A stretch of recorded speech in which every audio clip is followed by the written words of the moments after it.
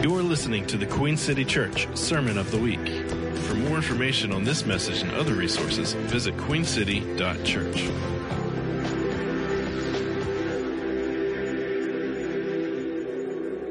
Hello, Queen City Church. You folks are looking really good today. It's good to see you. I don't usually do the iPad thing, so let's give it a shot.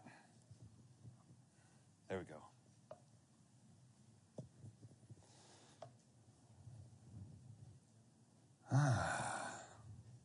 Wonderful, wonderful. Who's been watching the new Rings of Power show?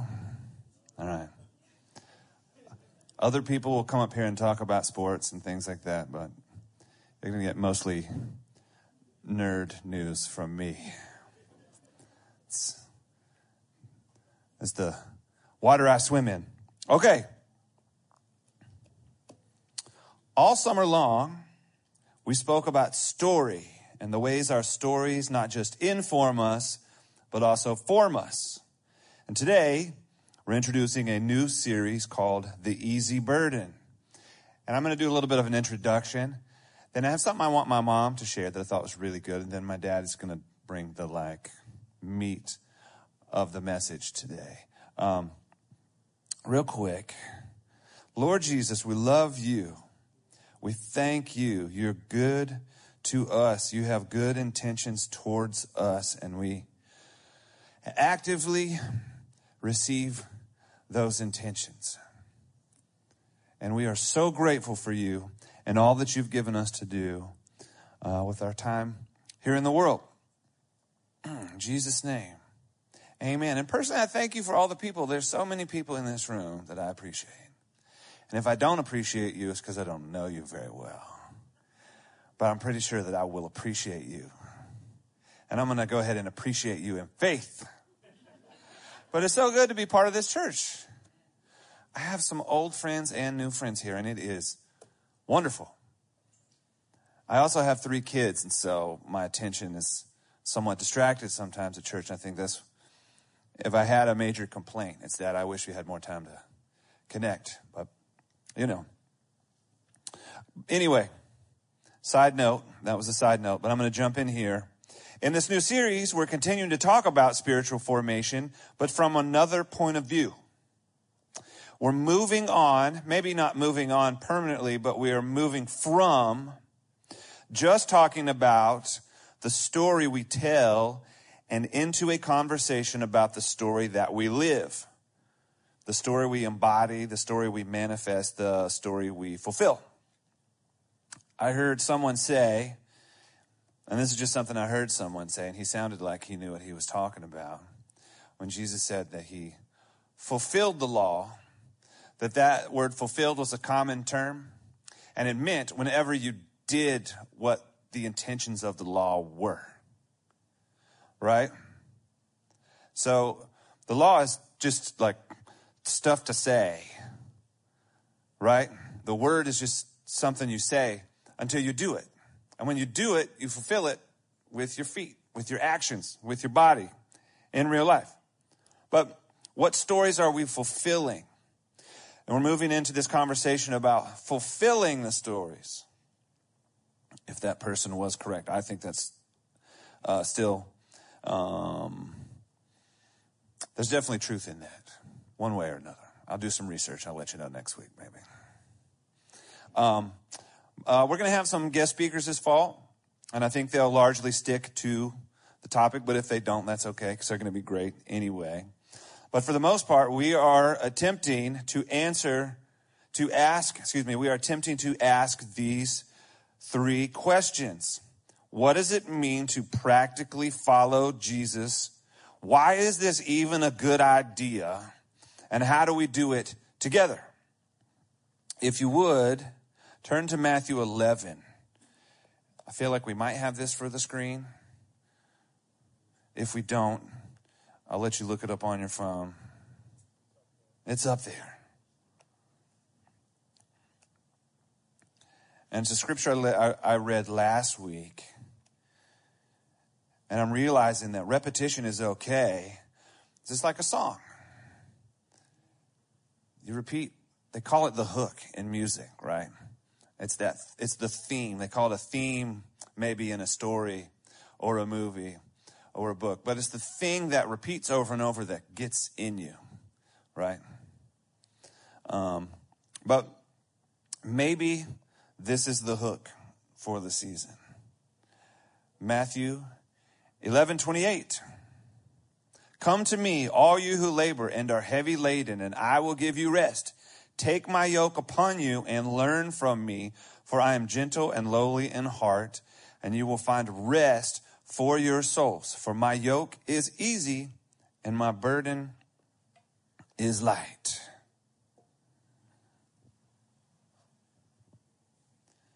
Let's just talk about a couple of things here. I will give you rest. What does that sound good to anybody other than me? I feel like rest is something I think about a whole lot more. Maybe it's because I'm about to turn 43 and rest is in shorter supply.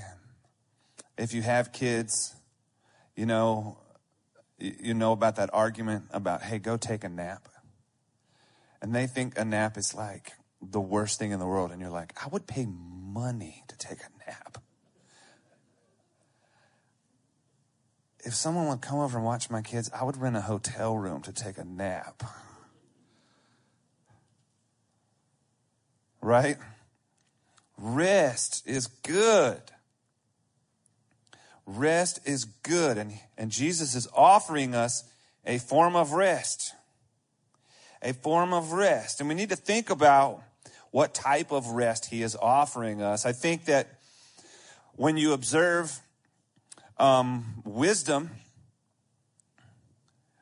right? When you observe wisdom, when you observe wise ideas, they lead to a form of actual physical rest. I mean, there's a whole commandment about resting. He actually talks about that here in the next few verses.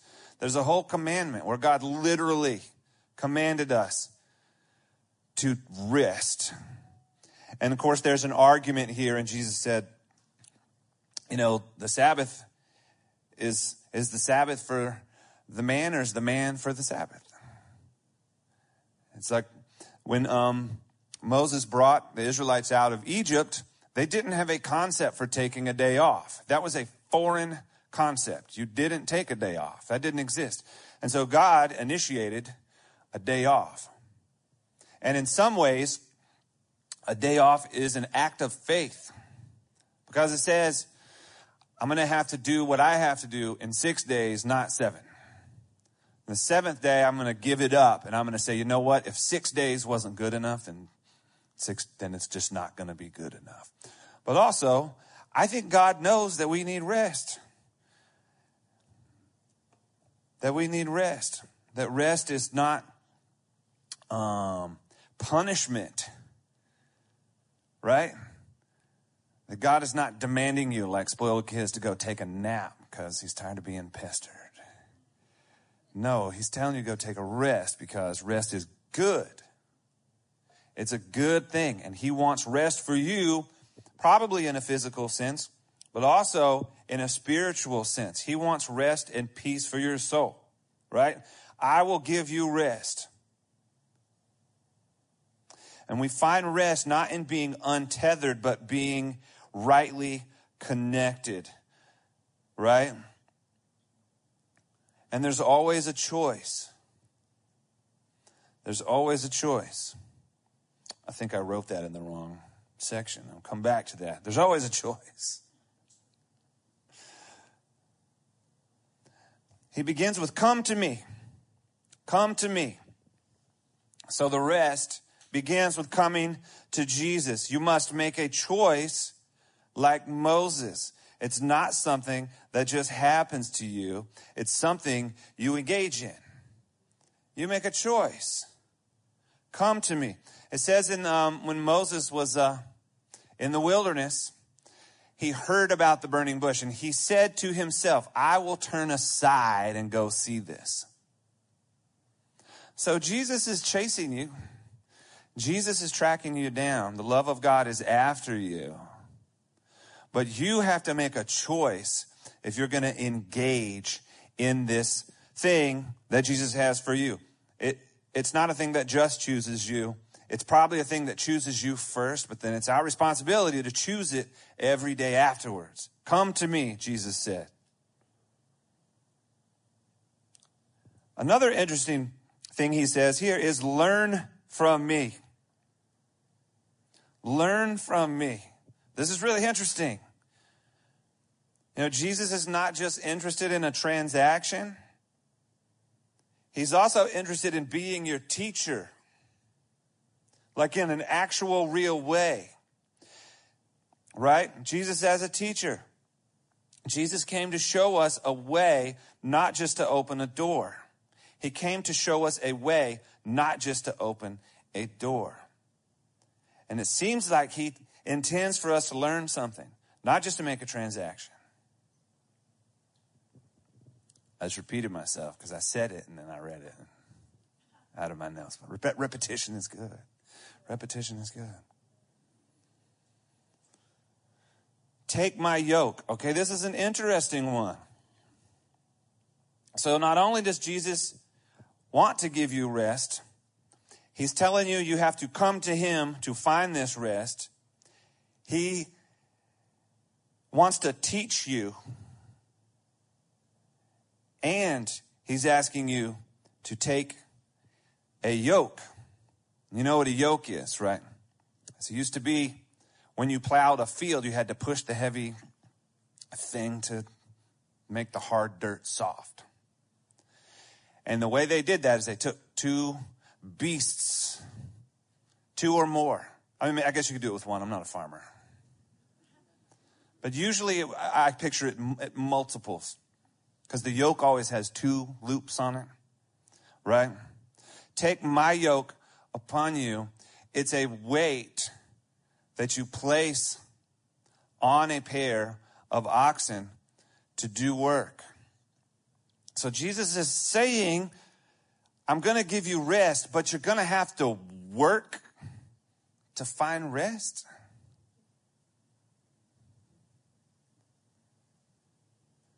So interesting. But there is a yoke. There is a tethering, something that binds you in a good way to the good work. A yoke has weight. There is a responsibility. The call here is to a new work, but it's not the yoke of the world. In the world, you work to be accepted. You work to earn a place. You work to achieve. You work to survive. And that's the work of toil. But in the kingdom, you work because you have been accepted. You work because you have a place. And you work because it's full of life and joy. We're working with God, not for God. There's so many interesting words in here.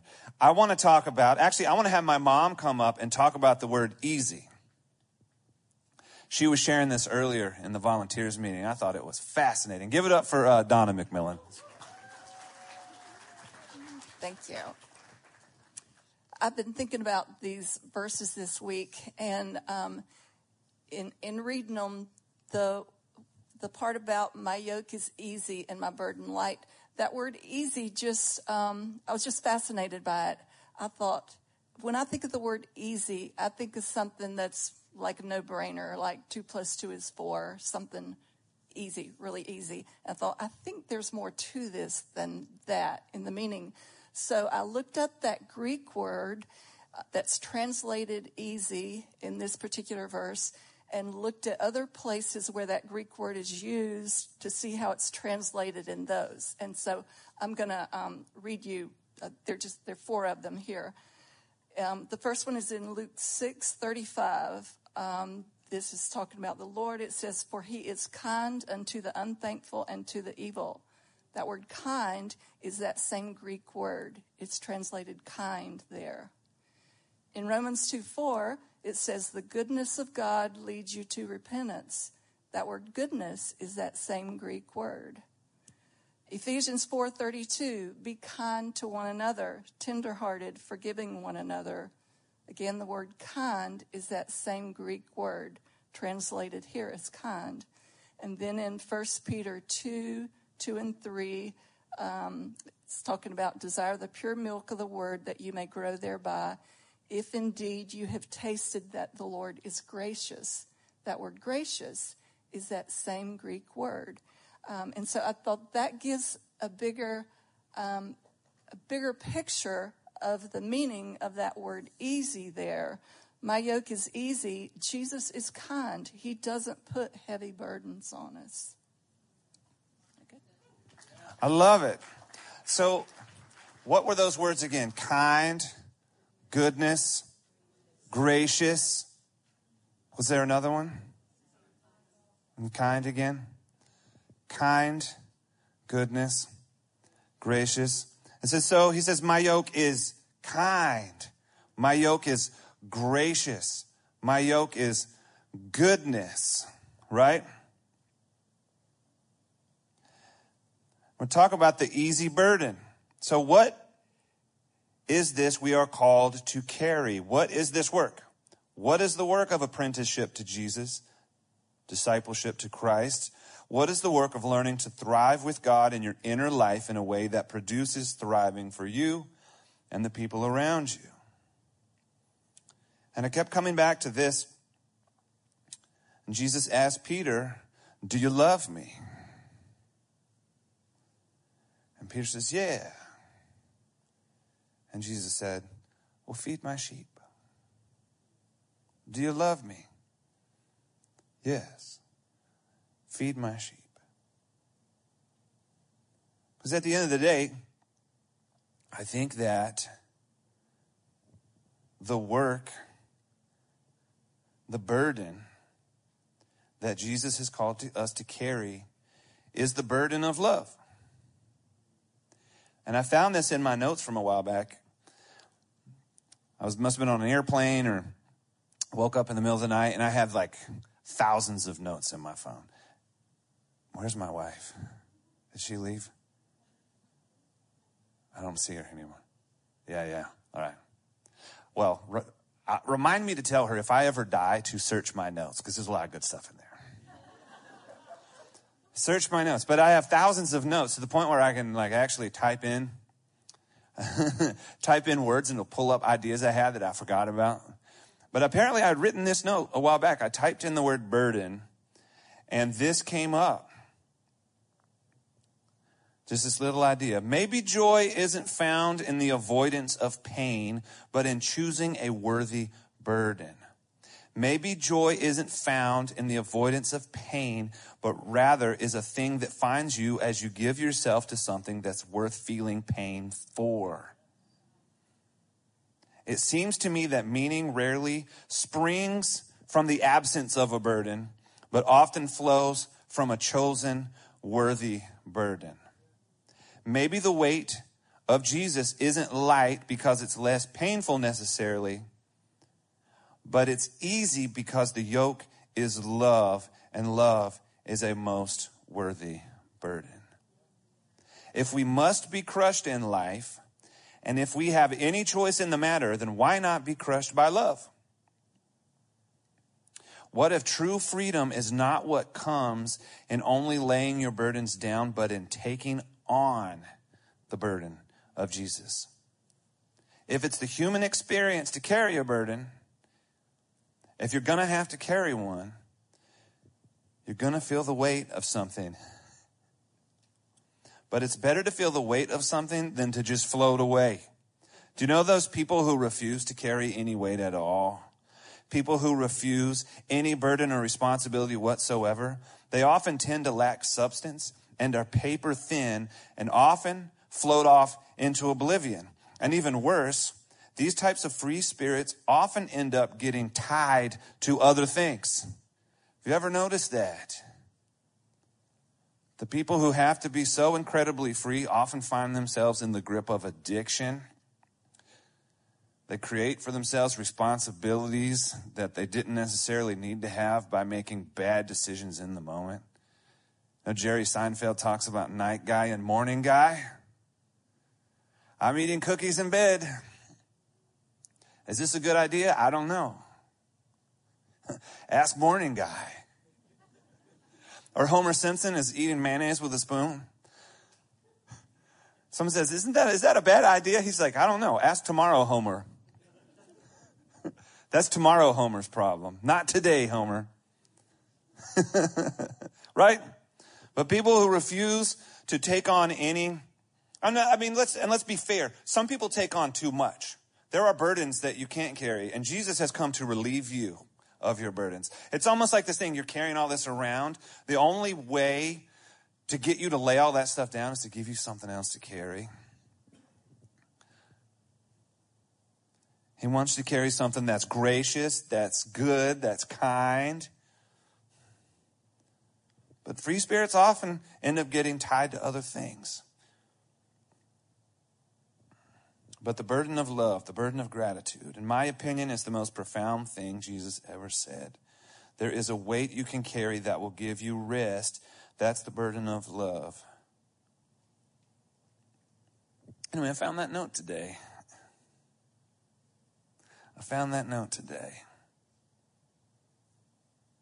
So what does it practically mean to follow Jesus? Why is it even a good idea? And how do we do this together? How do we do this together? Well, I'm going to hand it over to my dad, but before I do that, I want to read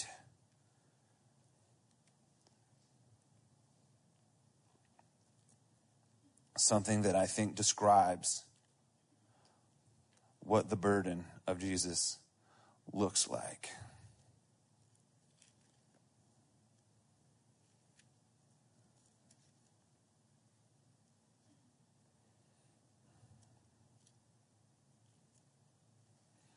Why can't I find Galatians? Somebody who has been a Christian longer than me, remind me where is Galatians. Okay. So I got one hand in Corinthians and one in Philippians, so I just need Galatians. There we go.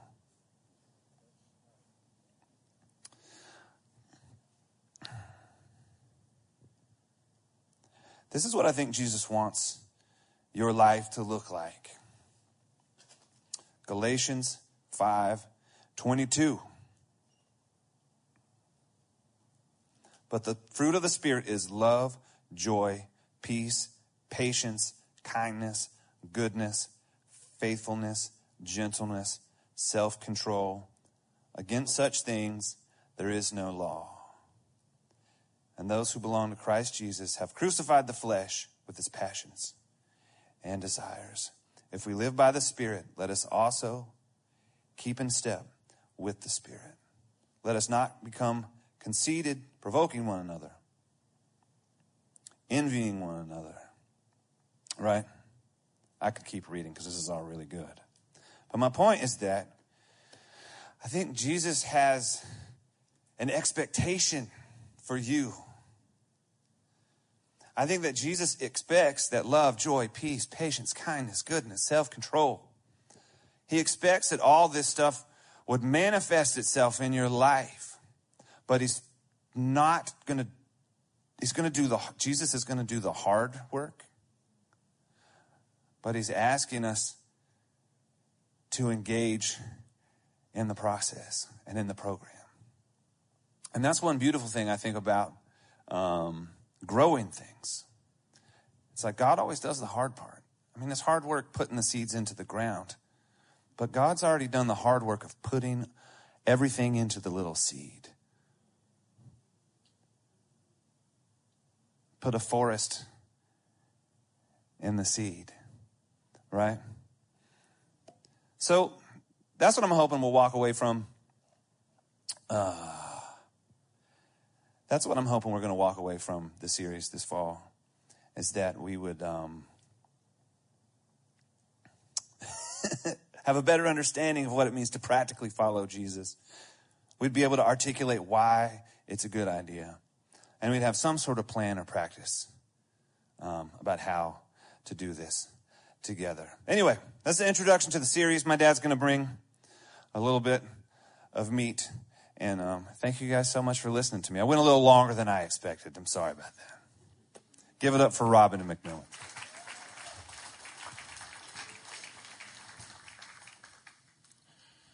Hello, hello. It was not longer than I expected. And that's not a slam on John Mark, but once you get going, man. As I was thinking about this series, I've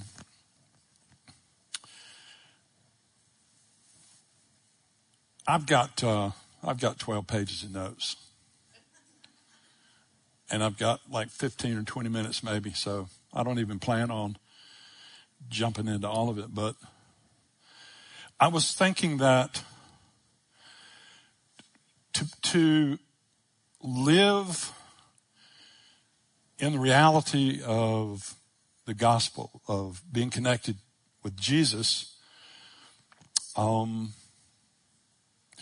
everything that Jesus offers us comes to us through an accurate knowledge of who he is, personal knowledge and experience with, I will call it the real Jesus, and how much we focus on him and what we know about him. Is everybody with me?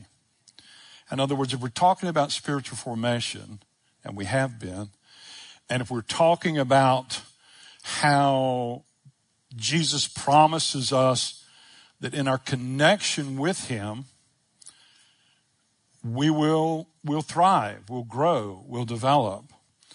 And so that's part of what he offers us there in Matthew 11 when he says, come to me. It's like the invitation of all time. You come to me. And it's, you know, when I read Matthew 11 and I hear, I don't need, is it still up there? 28 through 30? I don't need to go back through that again, but I love those verses because it gives me a chance to talk about Jesus and what he's like. And when you really know him and when you really know what he's like, it begins to affect who you are, what you do, and what you're like. John 17:3 says, this is eternal life. What a statement. This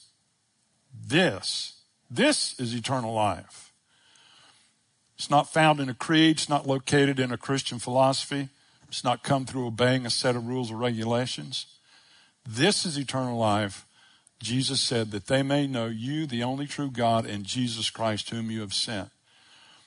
So the simplicity of this complicated life we have is in knowing the person of Jesus. Well, what Jesus? You know, isn't it amazing how confusing the Bible can be? But when you read the red letters, you read the stories, you listen to the words, like these Matthew 11 words, you hear the invitation, and you begin to understand who it is, what this person's like, that we have been born again into his likeness. Well, that's a great thing to think about. I mean, the Bible patently tells us if you're a believer, you have living inside of you this very person that we're talking about. But we have a problem.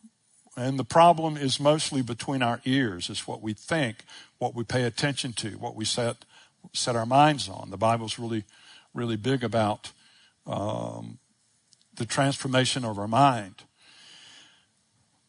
But we have these accurate pictures of Jesus, and I say accurate because, first of all, I believe the Bible's the Word of God. I believe that what the New Testament records of the words of Jesus were actually things that Jesus said.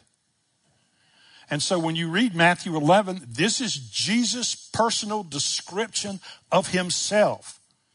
It's not what Peter says. It's not what anybody else says, if you can understand. It's how he describes himself. And the description we have heard this morning is remarkable. remarkable. So what is Jesus like? And why is it important? Well, the Bible says in 1 John, we shall be like him, for we shall see him as he is. If you want to be transformed, you need to see Jesus as he is.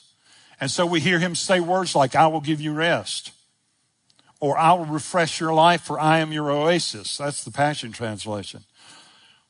He says, I am gentle, I'm lowly in heart, humble, easy to please. How many of you know the easy to please Jesus?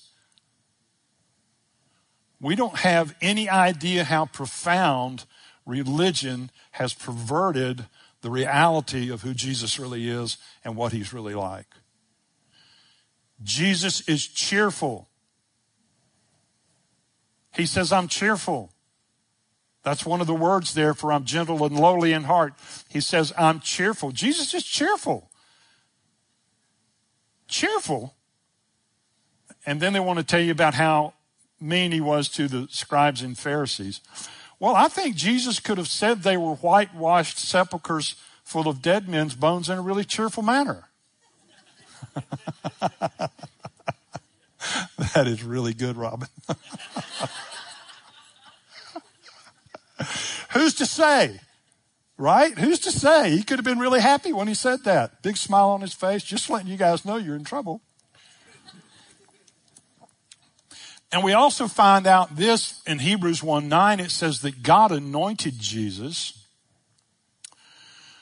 or he poured out on Jesus the oil of gladness more than anyone around him.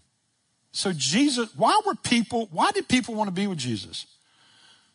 Do you want to be with a happy person or Pigpen? Do you want to be around the guy and the cloud follows him and the little dust of debris everywhere they go? I'm going to say this too. If you talk about Jesus, he'll come into the room. If you talk about the devil, he'll come into the room. Whatever you focus on is coming, ladies and gentlemen. You want to be depressed? Hang around with a depressed person. It's coming. You want to be encouraged? Hang around with a cheerful person. But Jesus was anointed. One of the primary characteristics of his personality was gladness and joy and cheerfulness. Why do you think people loved him so? I mean, how could you tell people the truth the way he did and they not be mad at him, other than some of them? I see this too, that talking about what Jesus is like. In Matthew 12, verse 18, it says, take a careful look at my servant, my chosen one. I love him dearly and I find my delight in him. Or he is sunshine to my being. That's the Father talking about the Son. Then it goes on, it describes him. It says, he will not quarrel or be found yelling in public. Jesus is not the guy you're going to get in a shouting match with, because that's not the Spirit of Christ. Oh my goodness. So we just sort of eradicated 85% of social media. Not Jesus. The other 15% is questionable, but at least 85% gone. He will not quarrel or be found yelling in public. He won't brush aside the bruised or broken. He will be gentle with the weak and feeble until victory releases justice. He will not fail or be discouraged. All of these come out of Isaiah 42 and they're repeated in Matthew 12. And the fame of his name will birth hope among the people. Jesus is not quarrelsome. He's not argumentative.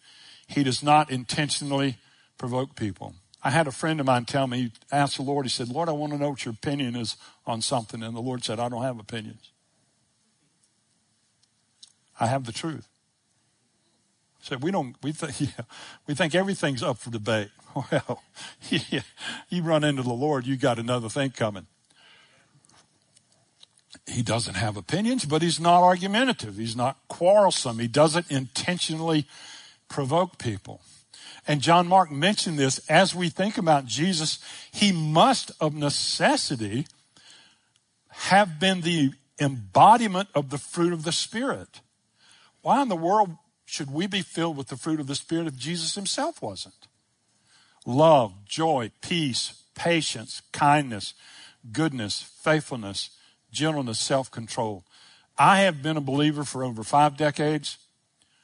I have done things worthy of rebuke from the Lord. And anytime I have been corrected by the Lord, it's been done with gentleness, not anger. If you're getting corrected internally by some angry thing, that is not the Lord's correction, because He is not. He's not that way. And so there are other things that Jesus said that express who He is. He says to love your enemies. I don't want you to hear these next things as what we should do. I want you to hear these next things as who He is. Love your enemies. That's who Jesus is. Do good to those who hate you. That's who Jesus is. Bless those who curse you. That's who Jesus is. Pray for those who spitefully use you. That's how Jesus responded to His adversaries. Whatever you want men to do to you, you should do to them. That was Jesus' motivating principle of life. He says, if you do good to those who do good to you, what credit is that? For even sinners do the same. But He says, love your enemies. Do good and lend, hoping for nothing in return. And your reward will be great. You will be sons of the Most High. And then it says this verse, this phrase kills me. Donna mentioned it early. For He is kind to the unthankful and the evil. That's who Jesus is.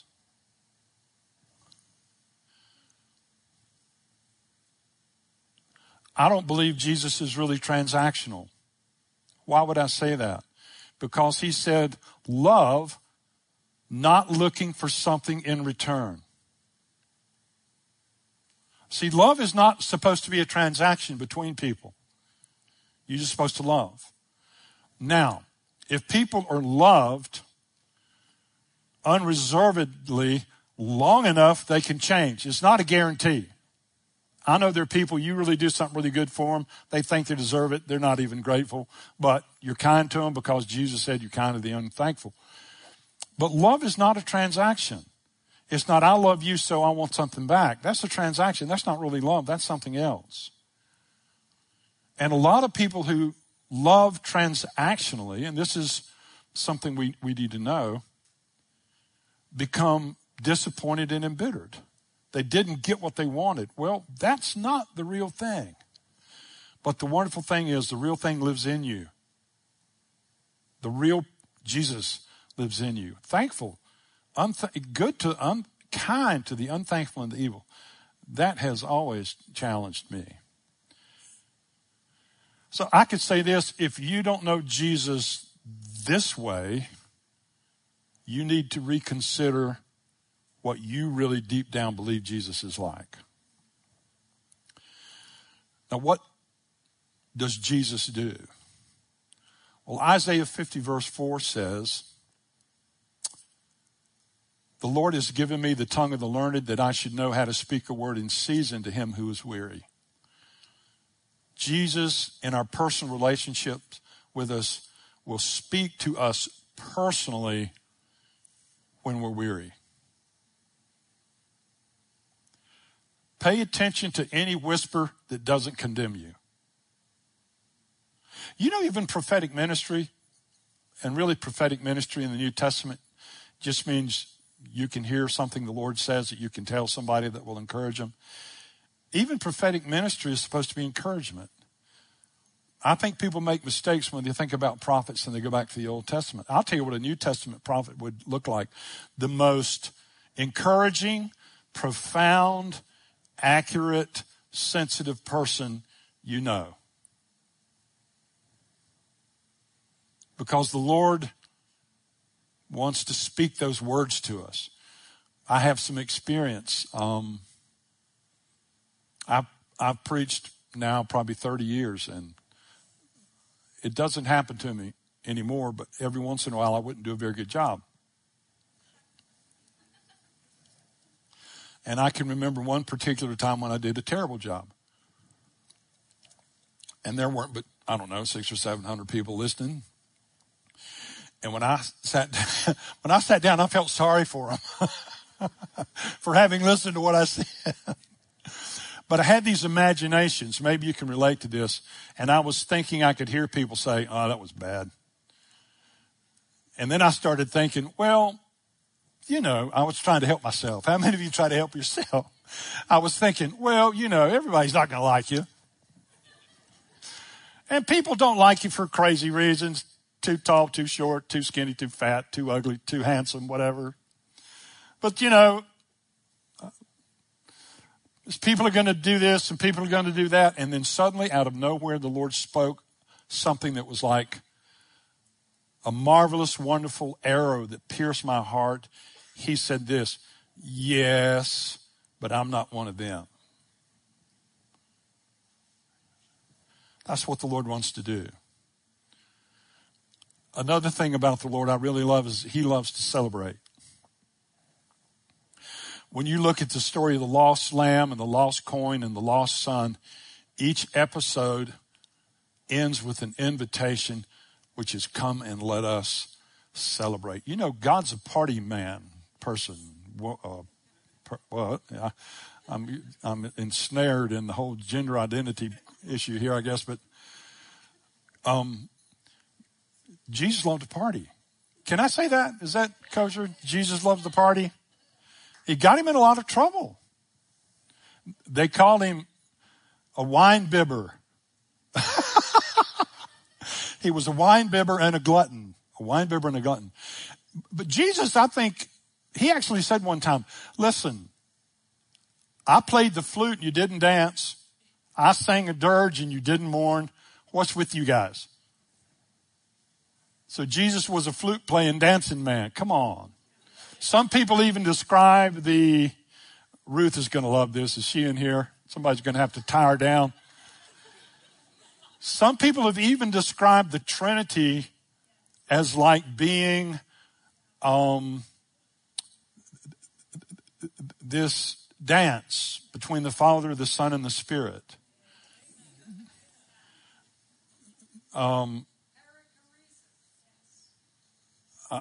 Yes, that's the word, but I'm not going there. But there's this dynamic life flow. And one of the, I'll probably try to end here. One of the most wonderful portions of Scripture to me is in John 2, when Jesus turns water into wine. My goodness, how many of you, somebody in the front row, can you see how much I've written on these 2 pages right here? I've got so much stuff written on there you almost can't see the Bible. But it's all because of the Bible. And so I was reading this morning, so I'm gonna read a little bit of this. On the 3rd day there was a wedding in Cana of Galilee, and the mother of Jesus was there.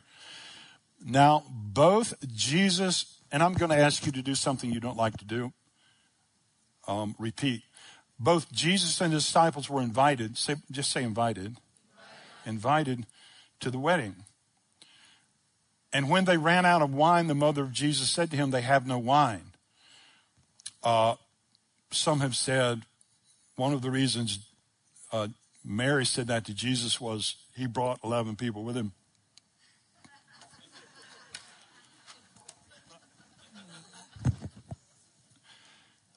And so Jesus' mother, never underestimate the power of a mother's request. When they ran out of wine, and the term, what that actually means is when the wine failed. And listen, ladies and gentlemen, the wine will always fail. What?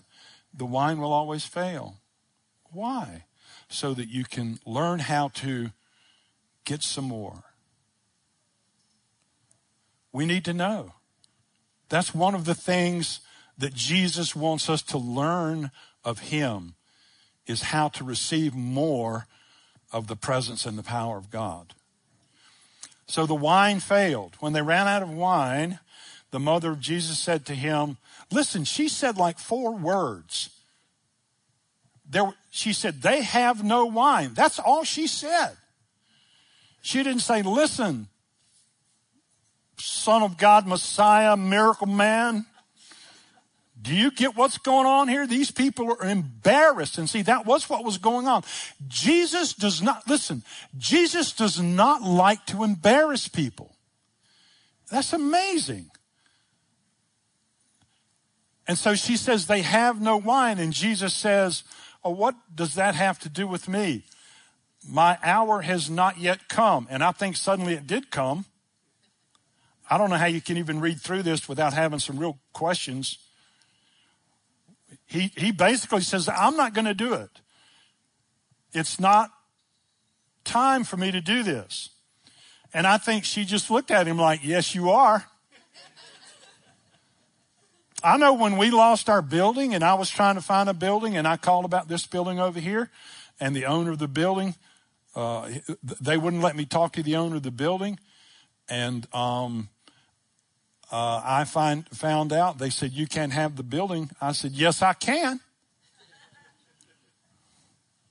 I said that to myself because they wouldn't come out. They just said they don't want to talk to you. And I said, they're going to talk to me. I'm not taking no for an answer. I've got to have an answer. I've got people that need a place. Never mind, we didn't have the money. Well, we didn't have the place either. I figured if we found the place, we'd probably get the money. It only cost $340,000. I thought it would be like $100,000, but you know. So she did not. There's something good sometimes when you simply don't take no for an answer. Sometimes Jesus will act like he's going to walk away from you. You know what you need to do? Hey, bub, come back here. I think he likes that. Probably don't call him bub. That's not so good. But you know, there's a dynamic in this relationship with God. Wants to be wanted. He appreciates being appreciated. This is not letters on a page. This is dynamic, water into wine, vitality, relational thing we're in here, ladies and gentlemen. We're in a romance, as it were. We're in a dance. We're in this dynamic thing that you can't draw and quarter and overly define. It's art. It ain't science. Because science proves God doesn't exist. Well, you know. So Jesus' mother turns and says to the servants, whatever he says to you, do it. That's faith. He said he wasn't going to do it. She said, oh, he's going to do it. Watch. Whatever he says. That's a great, whatever he says. So there were 6 water pots of stone. Now, this is an amazing thing. Do you know what those water pots were? There were for washing. There were sanitation pots, if you will, because they washed all the time. That was one of the things they mad at Jesus about. They didn't wash their hands before they took the grain off the stalk and ate it. And it was the Sabbath, and that was a problem too. All his critics. But they had these water pots of stone, according to the manner of purification, it says, of the Jews, containing 20 or 30 gallons apiece. So Jesus said, fill those water pots with water. They fill them up. Can you imagine making wine in a bathtub, ladies and gentlemen? Fills it up with water. Don't you love the way Jesus just damages not people, but concepts of propriety? I love that. So he tells them, draw some of that water out, take it to the master of the feast. And when they took it, the master of the feast tasted the water that was made wine. And he basically said, every man at the beginning sets out the good wine. And when the guests have well drunk, that's what it said. Then and I'm not a proponent of drinking and alcohol. I think make up your mind about that. I'm just telling you, this is what Jesus did. It wasn't grape juice. He turned something normal into something much more robust and lively. I heard this, for the law came by Moses, grace and truth came by Christ Jesus. Or Moses brought the rules, Jesus brought the wine. It's a dynamic life. But the master of the feast says that when everyone has already had something to drink, they'll bring out inferior wine, because once your palate apparently has already had, you don't know the difference anyway. But he said, you have safely guarded the best wine until now. Listen, I don't know where your life is. I know people in this room that are facing this, that, and the other.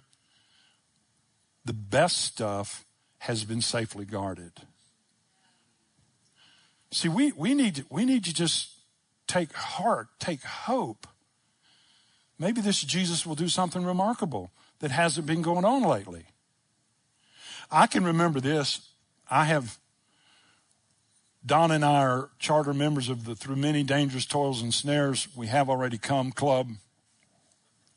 When it comes to church and difficulties, and I didn't go to seminary. I didn't believe I was supposed to go to seminary, but I knew I had a call to preach, figure that out. So I went into business for 20 years, and at a given point, the Lord was really pressing me to take a step. And I had problems, complications, and, churches I started, and I was basically forced out of one church I had started. It's crazy. It's just, I've been through that stuff. And I believe in going to church, ladies and gentlemen. I've been going to church since before I knew where I was. And now the Bible says, don't forsake the assembling of yourselves together as the manner of some are, but develop relationships in that context, knowing what you see coming. See, we don't know what's coming, but we know this. We better have relationships that can sustain it. And so I was in that place of trying to figure out what I was going to do. And I had a wife and 4 kids. All the kids were pretty young. And it was the first time in my whole life I didn't go to church because I was trying to figure out what to do. I just decided I'm not going to go till I figure this thing out. First time in my whole life.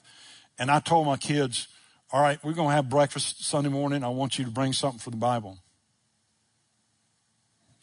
Which was like, I don't know, me expecting a miracle, I guess. But 2 of them came downstairs with that story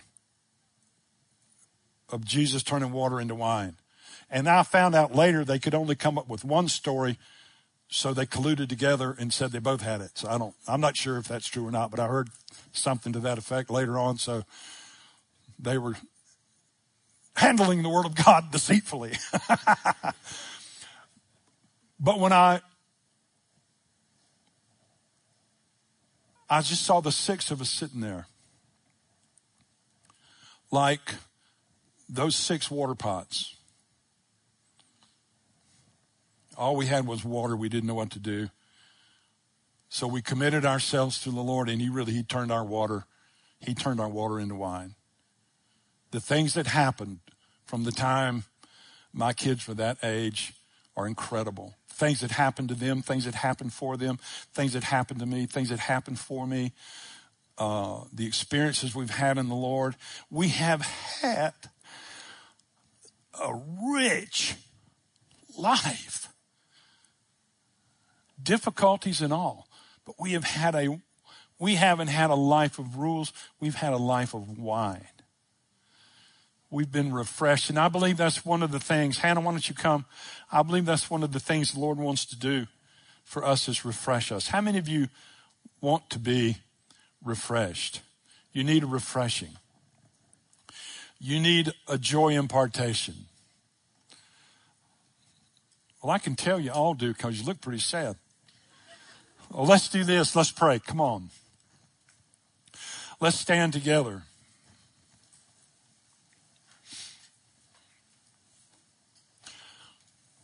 Let's do a responsive prayer. I'm going to tell you what to pray and ask you to participate. In the story we just read, none of it would have happened if they hadn't invited Jesus. So that's our first prayer. Lord Jesus, we invite you into our lives.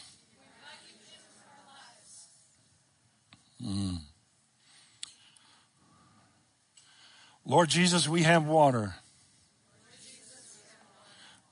We don't have wine. That's not completely true, but Lord Jesus, turn our water into that lively, effervescent, intoxicating, joyful, gleeful, unbelievably wonderful wine that you have. Lord, we ask for your glory to touch us. Lord, in these weeks and in these months, we ask for your presence. Yes, I'm just going to pray. I don't care what you do. Lord, we ask for your presence. Lord, I ask for your power. Lord, I ask for your miraculous intervention.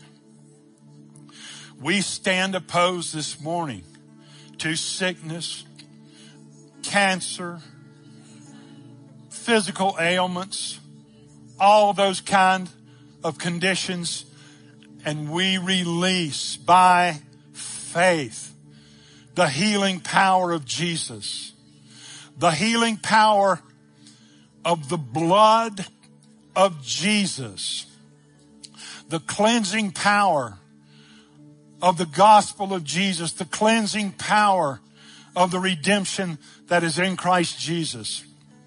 Father, I pray that you would open our eyes to that free redemption, that which you accomplished through your pain, your agony, that you freely hand us. And it's as though you say, don't achieve, receive. That's the word of the Lord this morning. Simply receive. What do you need? Receive. What are you asking for? Receive. Drink this morning, the Lord says. Taste and see that I'm good. Trust me again this morning, the Lord says. Let me reverse your conditions. Father, we ask for your kindness to be our portion. Lord, I pray that when somebody talks about this congregation, the way they will describe us is they're kind. They're generous. They have power. They touch lives. They help people change. Lord, we ask and we take on that yoke you've offered us, Lord. We want to learn not just from you. We want to learn you. We want to receive the fullness of who you are. Lord, you're kind. We want to be kind. Lord, you don't do transactional love. We want to love from a pure heart. Lord, you released power and strength and healing to people. We want to release your power, your strength, and your healing to people. You've been listening to the Queen City Church Sermon of the Week. For more information on this message and other resources, visit queencity.church.